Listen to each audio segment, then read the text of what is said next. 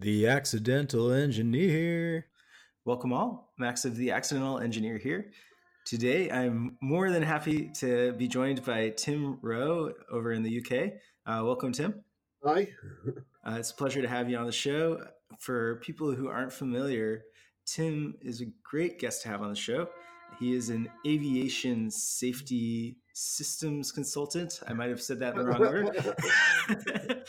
But I came across Tim via Quora.com, where he writes quite a few interesting answers to questions people have about system safety as an engineer. Do you mind sharing with your audience a little bit about what it is that you do, Tim? Well, nowadays I'm mainly prepare or help clients prepare safety cases for airports, air traffic control centres, that sort of thing.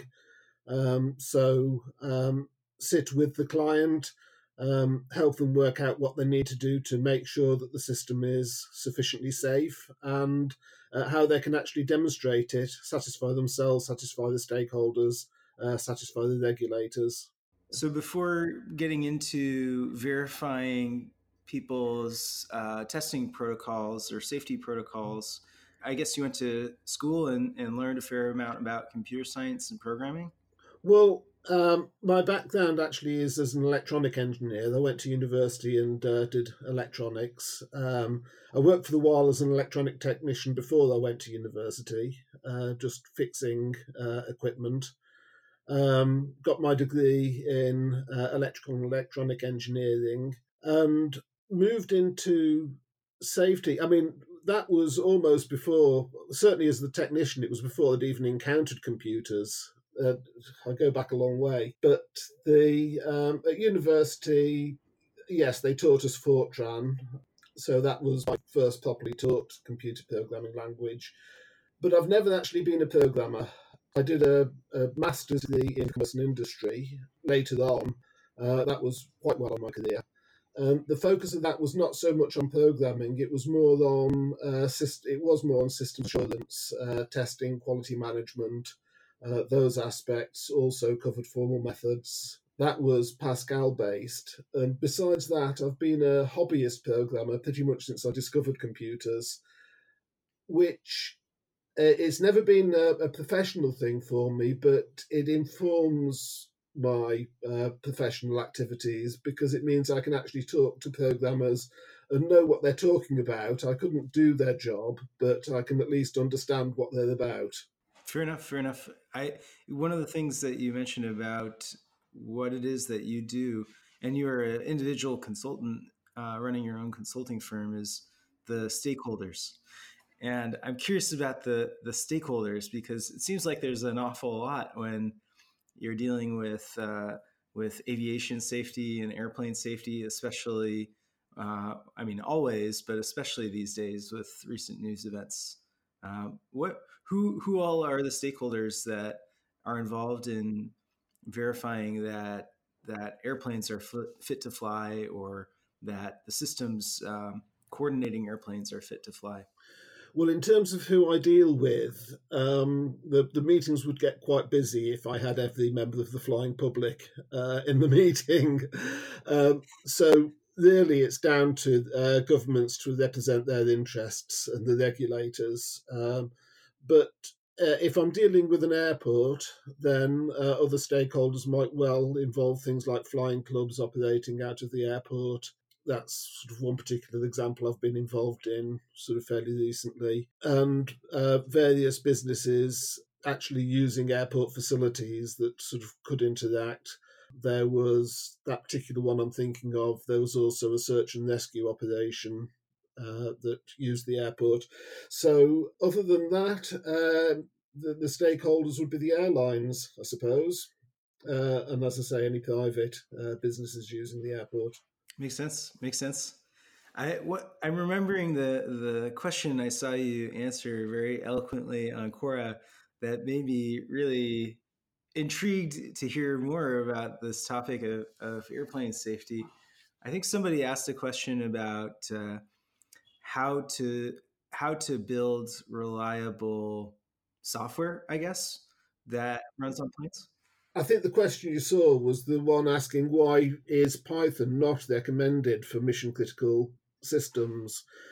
I think that's right. Yeah. Of course, there's different types of mission critical, and my involvement is with safety of life systems. And the big issue with that is how do you actually show you've got it right?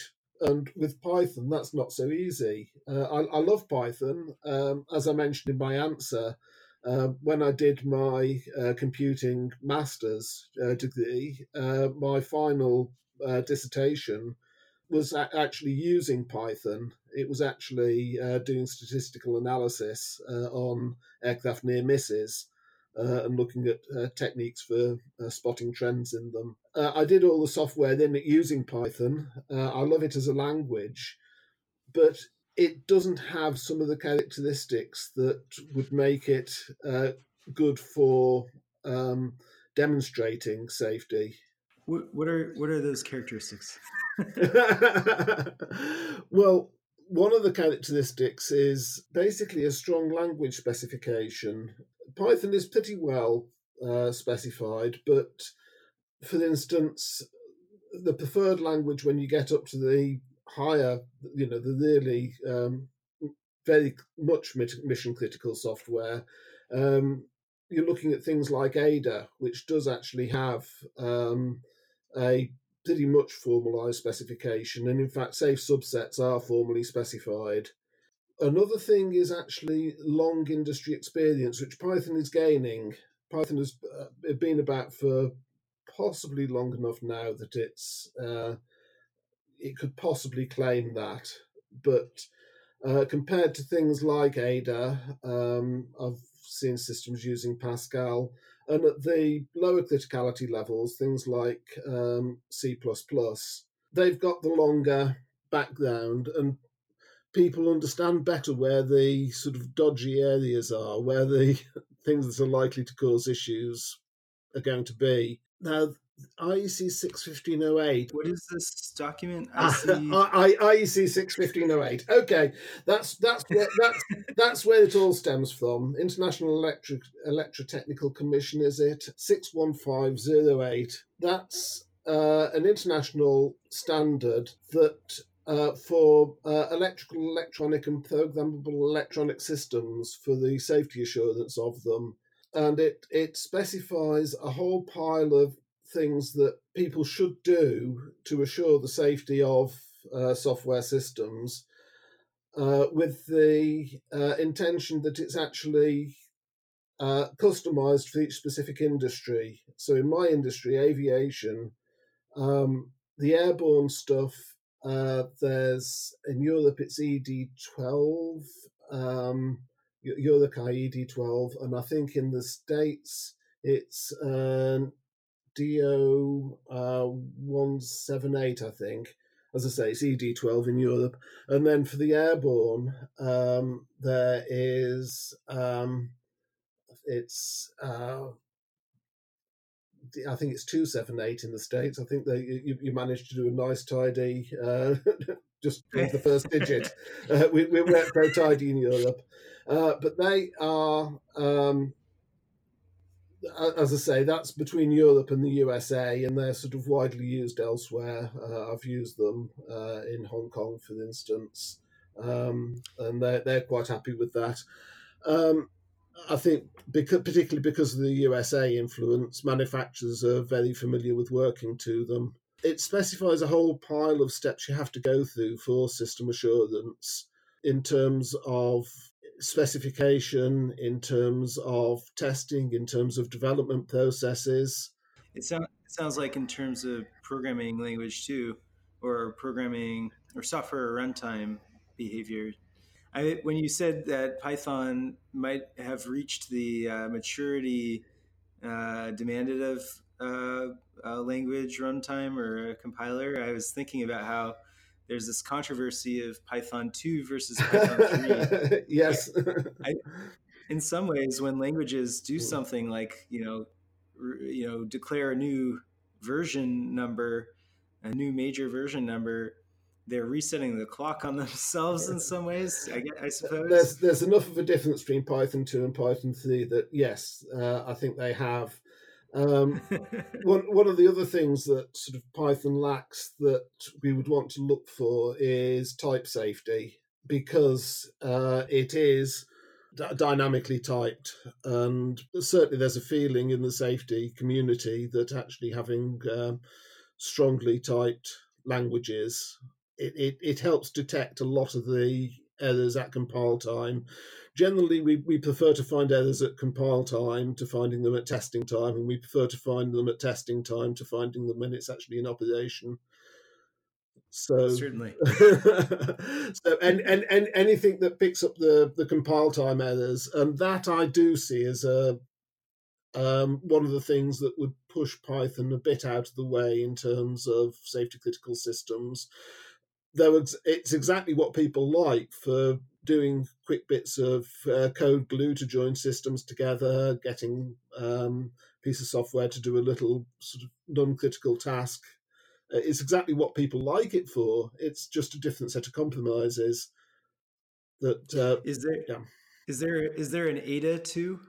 Eh, Or I guess that might be a design decision they've avoided is, but to remain there are frozen in time. there are different versions of Ada because they added object orientation to it. It originally wasn't object oriented, and they upgraded it. I can't remember. It's named after the year, and I can't remember what the years are. Mhm. But yes, indeed, Ada has advanced. Um, so yeah. Well, one of the topics that we would be remiss not to talk about is of recent aviation safety news, Mhm. like the Boeing accidents of the last year, Yes. the MAX airplanes.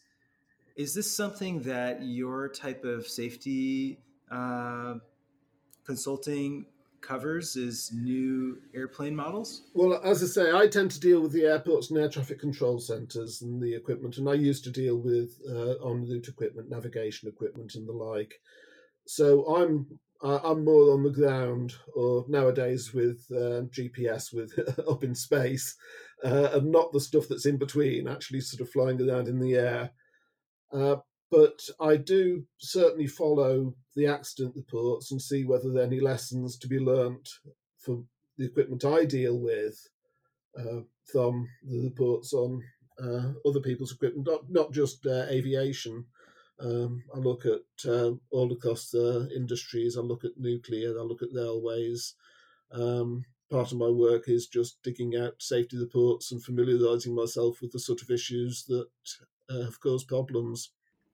One thing that I've been very entertained recently by is this. There's a YouTube channel uh, where the U.S. Chemistry Safety Board publishes videos, and like you're mentioning, these are not aviation related, Yes. but these YouTube videos posted to the channel are reenactments of um, reenactments of disastrous chemical safety problems happening either at generally at industrial plants. Mhm. And the thing that I find so entertaining about these videos is they have so many crossovers to my field, which Yes. is software engineering, Yeah. Yes. and everyday safety issues. But I'd imagine, based on what I've seen in these videos, that a lot of the problems that exist with on the ground administration and safety for aviation have to do with processes and not necessarily software, like human processes, like what should a human do when they see a software telling them X. Is that the case? Yes. Is there how much of what you test is software versus verifying human processes? Well, I deal with the engineered systems. I deal with the equipment, if you like, which contains software. But we have other people. I When I'm working on a contract, I will normally want to be working with human factor specialists as well to look at that side of things. Um, some years ago, we did a research study of the organisation I was working for, looking at aircraft near misses and what the causes of them were. And I think we looked at 200 near misses, and 199 of them were entirely down to human factors, and one of them had an equipment component. Uh, so So there's a phrase. I don't know if this phrase is well known outside of software engineering, but the phrase I'm familiar with is called PEBCAC, or problem. yes, yeah, Problem exists between computer and keyboard, or I don't know if I got that quite. keyboard and chair. Keyboard and chair. There That's we it. go. Yes, That makes a little bit more sense. and it's But no, go ahead. it's one of the things I'm actually quite glad to have seen in the safety industry, because when I first started getting involved in it, which would be in the 1980s, I suppose, the focus was very much just on the equipment. And in the intervening years, I was always concerned by that, because I always felt that equipment that gave the air traffic controller better situational awareness was going to actually improve safety. But because it would have its own risks, there might be a pushback against it because of its own risks of failures and not counting its benefits. And two changes I've seen over the years: one is a recognition of the importance of the person in the loop, and the other is better recognition of taking into account success conditions as well as failure conditions, actually claiming credit for the safety the equipment gives you, as well as taking the disbenefit, taking it on the chin for any problems that it might cause. You're the Control in their training use a nice example of an airbag in a car, that it's got a possible failure condition. It might go off when you're not in an accident and actually cause an accident. But the number of cases where it saves your life in an accident massively outweighs the cases where it actually causes an accident. And so you look at the safety gain from having it, you look at the safety loss from having it, and demonstrate that you've got a nice, healthy net gain. Fair enough. Fair enough.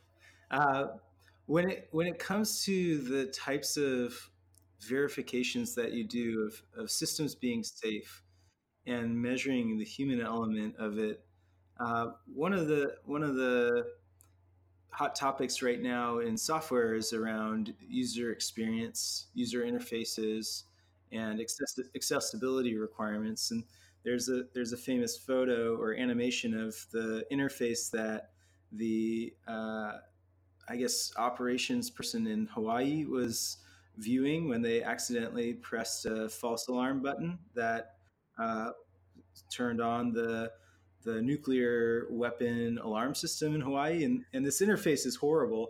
Yes. It's an understandable mistake that there was operator error due to the design of the user interface. So I'm wondering, in your reviews as reviewing British air traffic control type of softwares and systems, whether user interfaces and user experience, how they're discussed and how they fit into safety discussions. Well, as I say, when we're doing safety cases, we try and involve human factors specialists in it who will be looking at that and looking at the types of mistake that people can make. One important thing is making sure people can undo a mistake easily if they make it. That is a very big factor. One of the advantages of having a human being in a loop is that humans are quite good at spotting when they've made a mistake and actually doing something about it, whereas software systems tend not to realize they've made a mistake. They just carry on with what they're doing.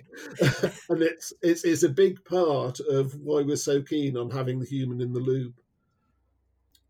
Yeah, But I I think specifically to that Hawaii situation, yeah, there was no undo button, there was no reset button, Yeah. and what confounded the problem was ended up being that the official way that the Hawaii government corrected their communications was that the governor had to sign into his personal Twitter account, and that Yes. was how there was no fallback system.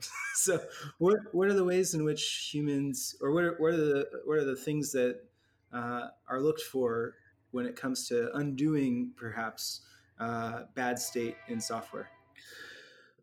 Um, I think, well, in part, we're trying to avoid sort of modal interfaces.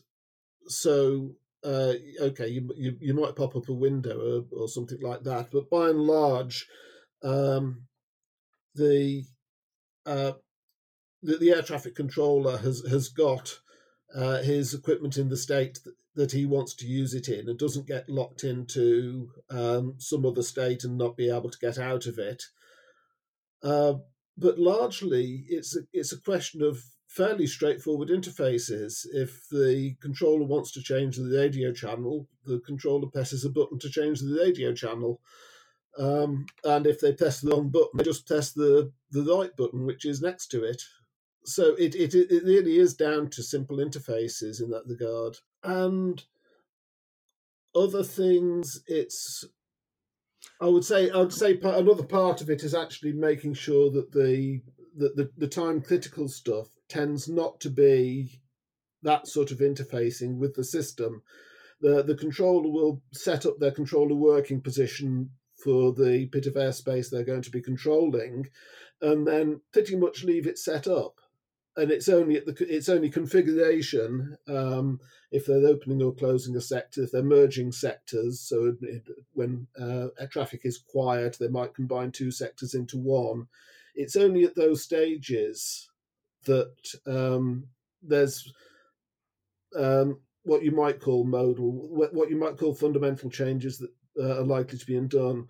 So really, the sort of thing that's undone in terms of air traffic control, it's not the engineered system; it is the human factors. Yes, if the controller realizes they've given an instruction that isn't appropriate, they just call the aircraft again and say undo that last one. Do this instead. So Mhm. it is the undo is entirely down to human processes.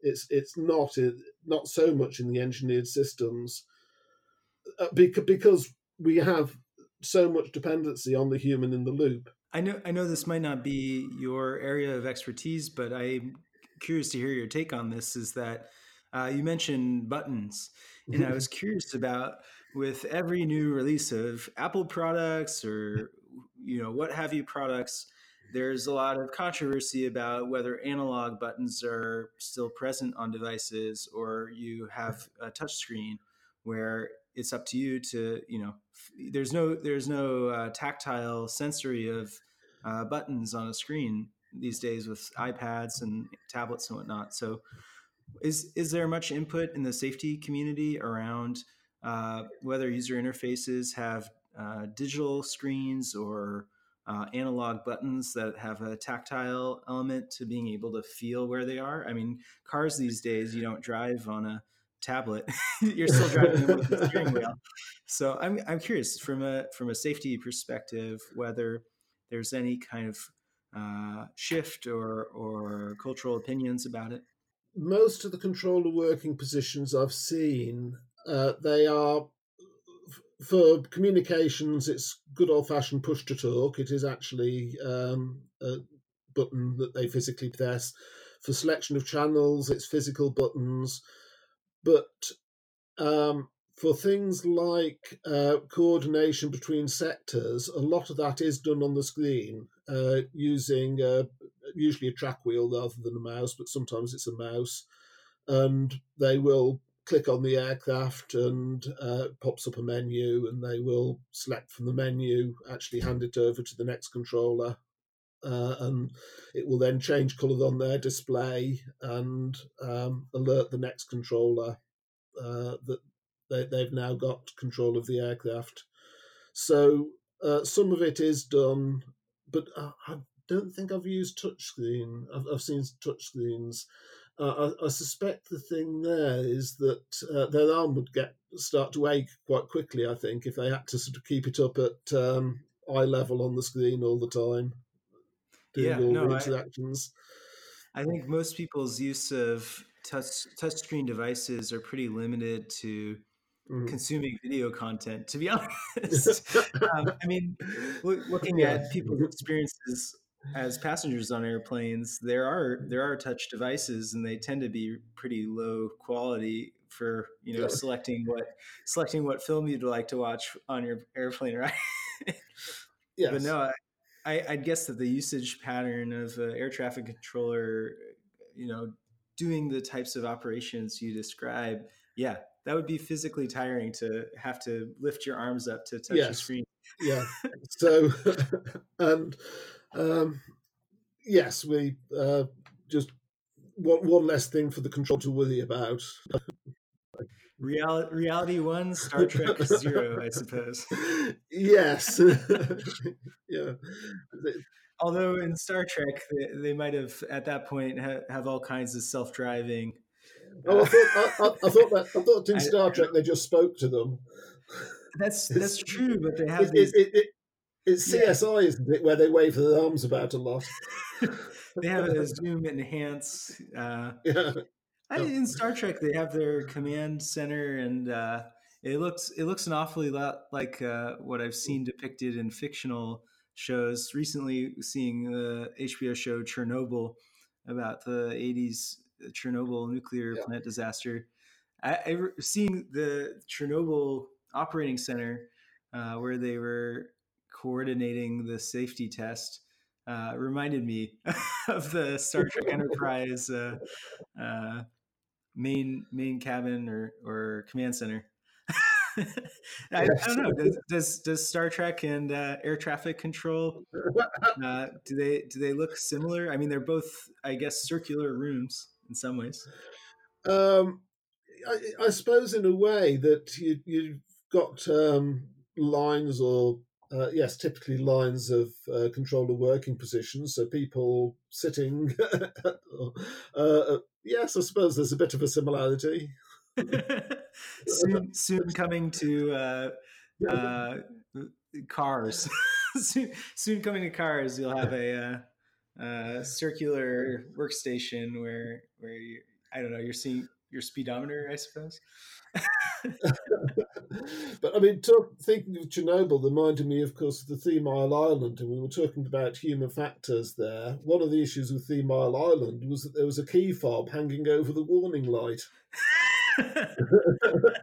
So they didn't see the warning light because there was a key fob hanging over it. Yeah. One of the other issues is that on that, and another human factors one is I understand all the alarms sounded basically equally scary. Uh, and it made no difference whether it was some minor thing that didn't really matter all that much or whether it was a complete meltdown. Mhm. They all sounded very similar. And it's one of the things we did start looking at in terms of system specification, that there was some prioritization of alarm indications, audio and visual, Mhm. so that more significant alarms would actually get a priority and get more attention.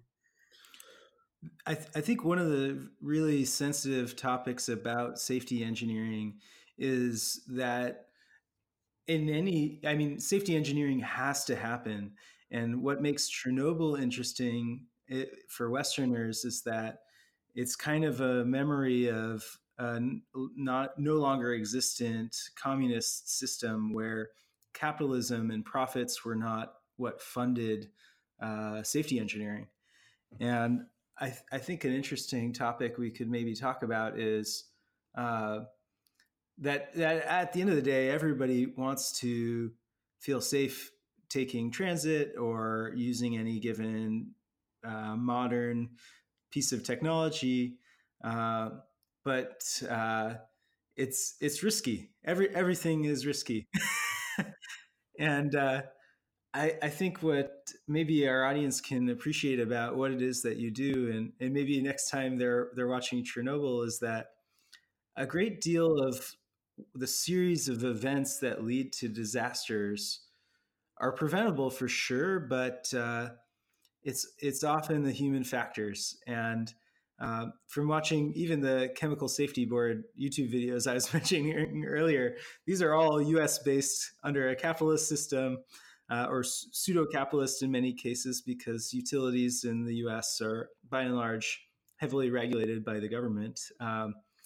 These issues are often, a plant manager deciding to forego a maintenance window because they don't want to shut down the plant, because that would have impact on their business revenues and the refinery's outputs. So safety windows get overlooked, and safety maintenances go undone as when they're supposed to be done, and so risk accumulates more than it should.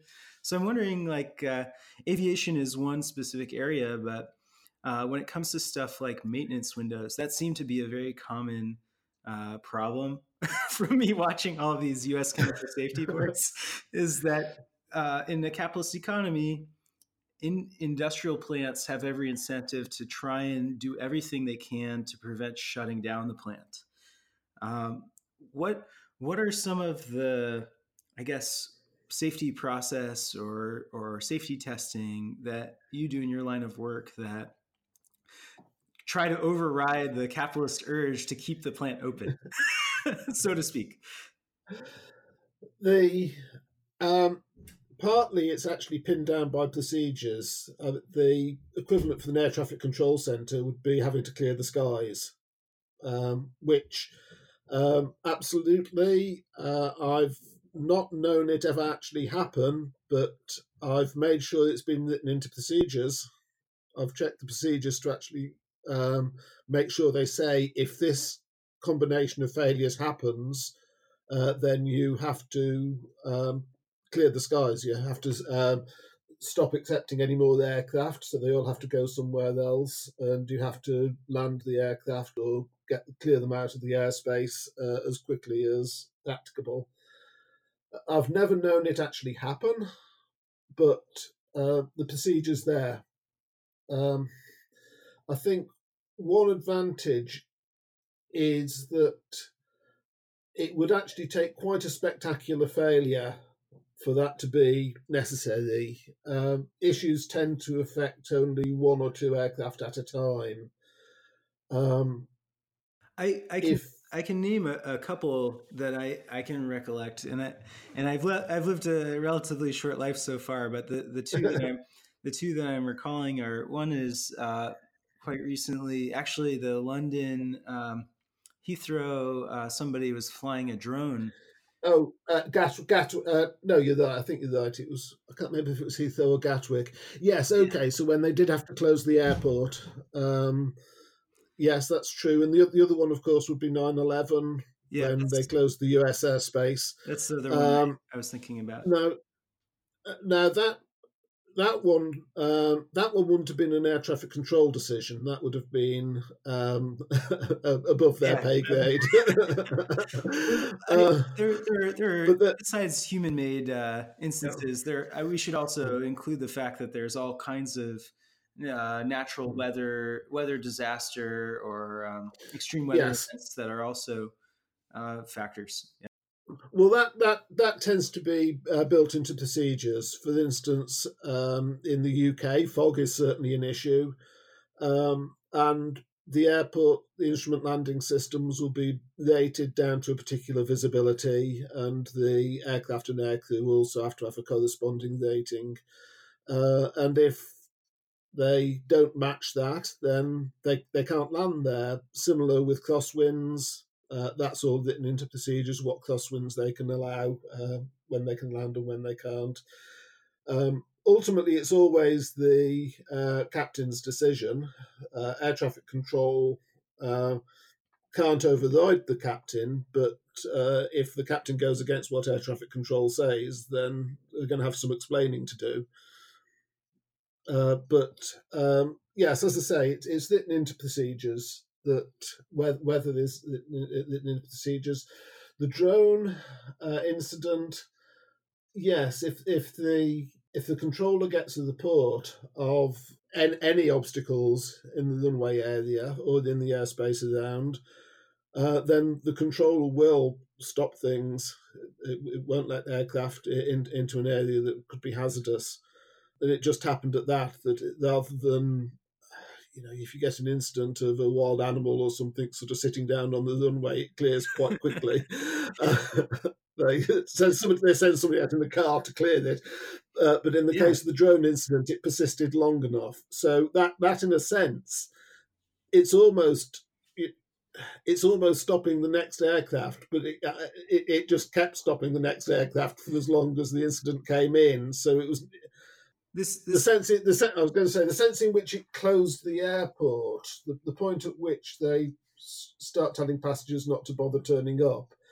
That level, it's a management decision, but the actual decision that I can't let an aircraft take off because there could be something in its way, that's an immediate decision to the controller, and I think any controller would make that decision correctly. I can't imagine a controller clearing an aircraft for takeoff or for landing when they know there could be something hazardous to the aircraft. I can recollect this event didn't clear the air, so to speak, of all flights in and out of the airport, but there was also the event where a flock of geese, I guess, brought down a U.S. flight in New York that they ended up making a movie about. Maybe I have the details wrong. It might not have been animals. It might have been just a unique weather event or a novel weather event. But all that to say, Actually, yeah, there was another one which there was one where the flight data processing system in the UK completely failed. It was actually due to it was that one that was down to a software bug.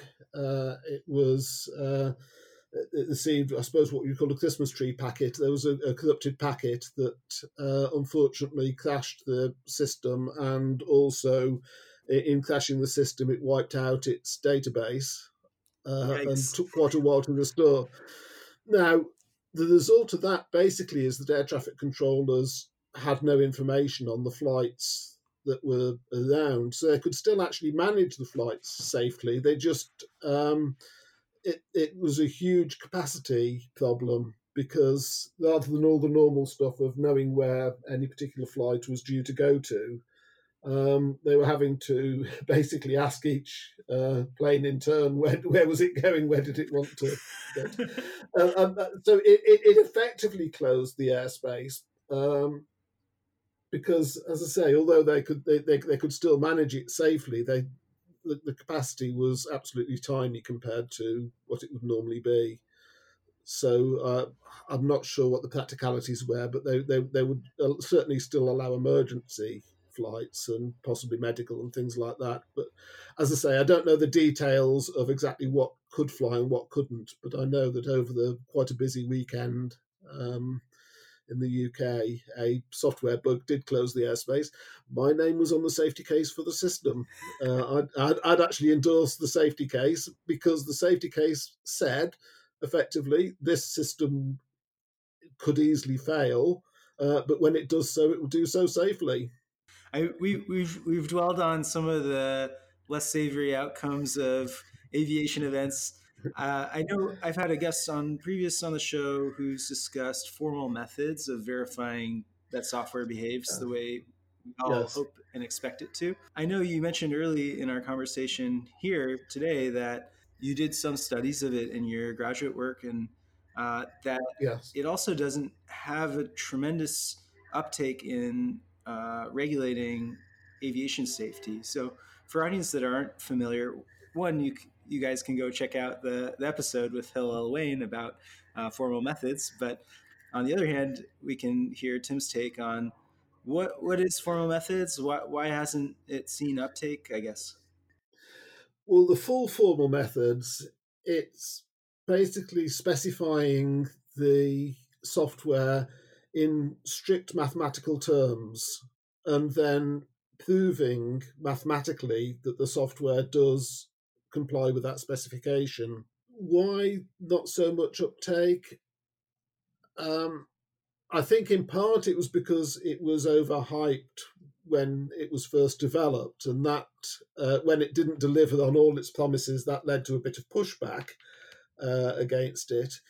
But the other thing that strikes me is that when you've actually got a formal mathematical specification of what the software is going to do, there are not many clients who are going to be able to read it and say, yes, that's what I want.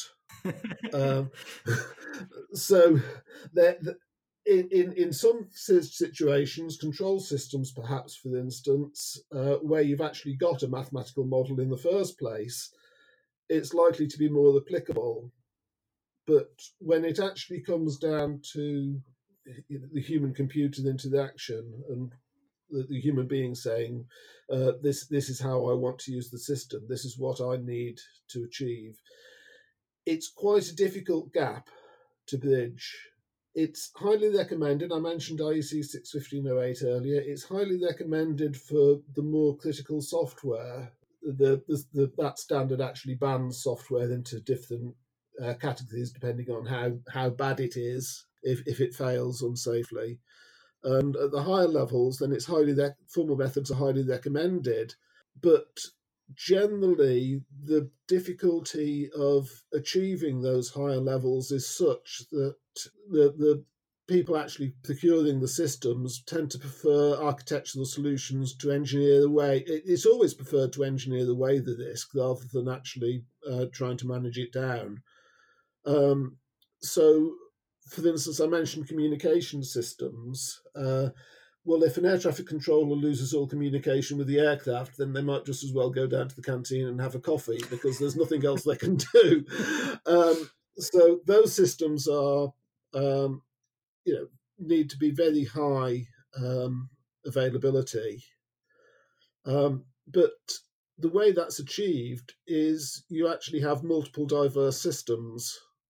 So typically there'll be a main and standby of the main system, but then if both of those fail, because they're typically not diverse, the controller will pick up what they term it the emergency handset. It is a totally separate handset going through totally separate equipment, through totally separate cabling or microwave links or whatever out to the totally separate transmitters. Mm-hmm. And by really making sure that the systems are highly independent, you then reduce the availability you need for either one of the systems, and so suddenly the control system for the communications that actually selects the channels and enables it and gives them tailback in their ear. All that stuff becomes a lot less critical simply because the architecture is engineered in such a way that, if it fails, the failure is evident and they can simply go a different way. And I think that's one of the other reasons why formal methods have not had the take up that they might have had, is that people try and avoid the sort of systems where they're needed. Certainly they're used. They're used. I mean, I know people who are involved in formal methods. There's the firm Praxis in the UK, which does Spark ADA. That's a safe subset of ADA. I've no involvement with them except my tutor when I was actually doing my master's worked for them on the formal methods module. Was with them, and yes, there is a place for formal methods. They are used, but there's a preference for finding simpler ways of doing it. That makes a lot of sense. I mean, like you describe, using formal methods to prove that a system behaves the way you want it generally suggests that maybe your system is too complex to be practical, and not just be practical, but the way to formally verify a system is to describe the system in really complicated terms that business stakeholders or regulators certainly aren't familiar with interpreting. And not only that, but once you've formally verified everything in this highly technical language, you need to rewrite it and implement it in the programming language, let's say, that the system actually needs to run in. So when and yeah. and so in order to mathematically prove it, you need a mathematical specification of the programming language. You also need to prove that the compiler correctly implements what you've coded, and that the microprocessor correctly runs what the compiler has put out. And so, yes, there's a lot of chains. There's a lot of links in the chain that if you're using formal methods fully, it's a lot to do. Having said that, I have used it in. I've used formal methods informally, if that's not a contradiction in terms. No, I don't think so. But that when I was actually involved in the specification of a system and I was having trouble coming to grips with exactly how a particular piece of logic had to work, then I just sort of got out a piece of scrap paper and I doodled it using the Z formal method. Simply so that I got a better understanding of what was needed. And so as a technique, it's certainly available, and whether it's complicated or not, I suppose, depends on whether you've got a particularly mathematical mindset. Well, I tend to be quite mathematical as engineers go. I know sort of it's a numerate discipline, but I tend to like getting into the abstract elements of the mathematics as well. I liked your initial example of how you could do formal methods, or you could just buy a second phone. and when your problem is redundancy, just buy a second one. Um, Different manufacturers on a different network. yeah, Yes. yeah, Even there, we'd have to make sure they weren't using the same masks. But yes, true, yeah, true. as I say, if we always, in terms of safety, if you can actually remove whatever's causing the risk in the first place, that's the preferred one. That's the preferred way to go. I think maybe I can draw an analogy here in software engineering is that even if you don't use formal methods, there might be some value in the exercise of uh, considering the problem from another perspective, I guess.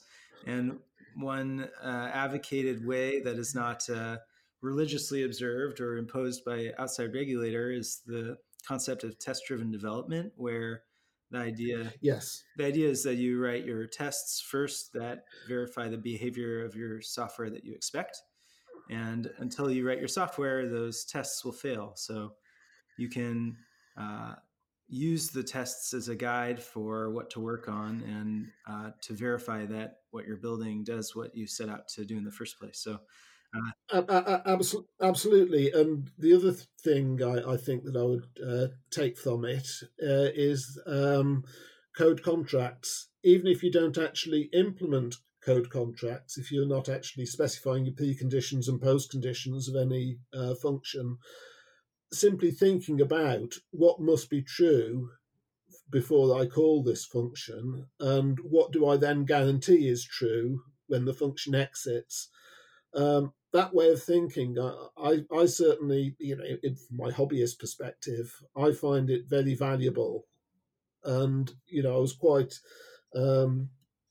pleased to see that there was some take up of it. And so, for instance, when C# actually introduced code contracts as an extension, and I think that does actually feed into the test driven design and behavior driven design, because you are thinking in terms of what can I feed into this. Certainly, if you're looking, if you're making sure you're testing failure cases as well as success cases, what happens if I call this with an invalid parameter?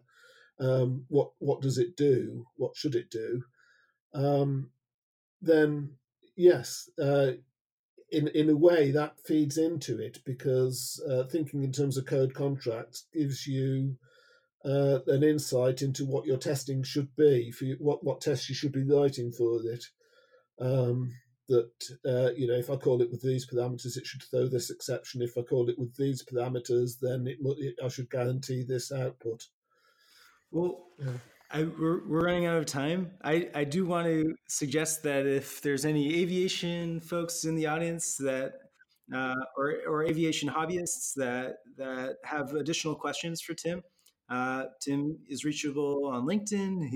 If you also want to request an answer from him on Quora, he might get a giggle and will probably respond to you, I'd hope, if it's a good Uh, question. uh, and if people do those things, then I'll actually be able to look up the documents and make sure my answers are correct, rather than some of my slightly hand wavy answers, like characteristics of a programming language. I felt I was waving my hands because I would normally pull up the standard and read down the checklist. Yeah, that's the Yeah, drawback to live audio recording, but it is we I indeed. think we appreciate the risk you take in in coming on a show and answering questions on the fly. So, Tim, I want to say thanks for coming on. I've had a lot of fun. Yeah, thanks for having me. It's been a good chat. Likewise. For more, visit us on iTunes or our website at theaccidentalengineer.com.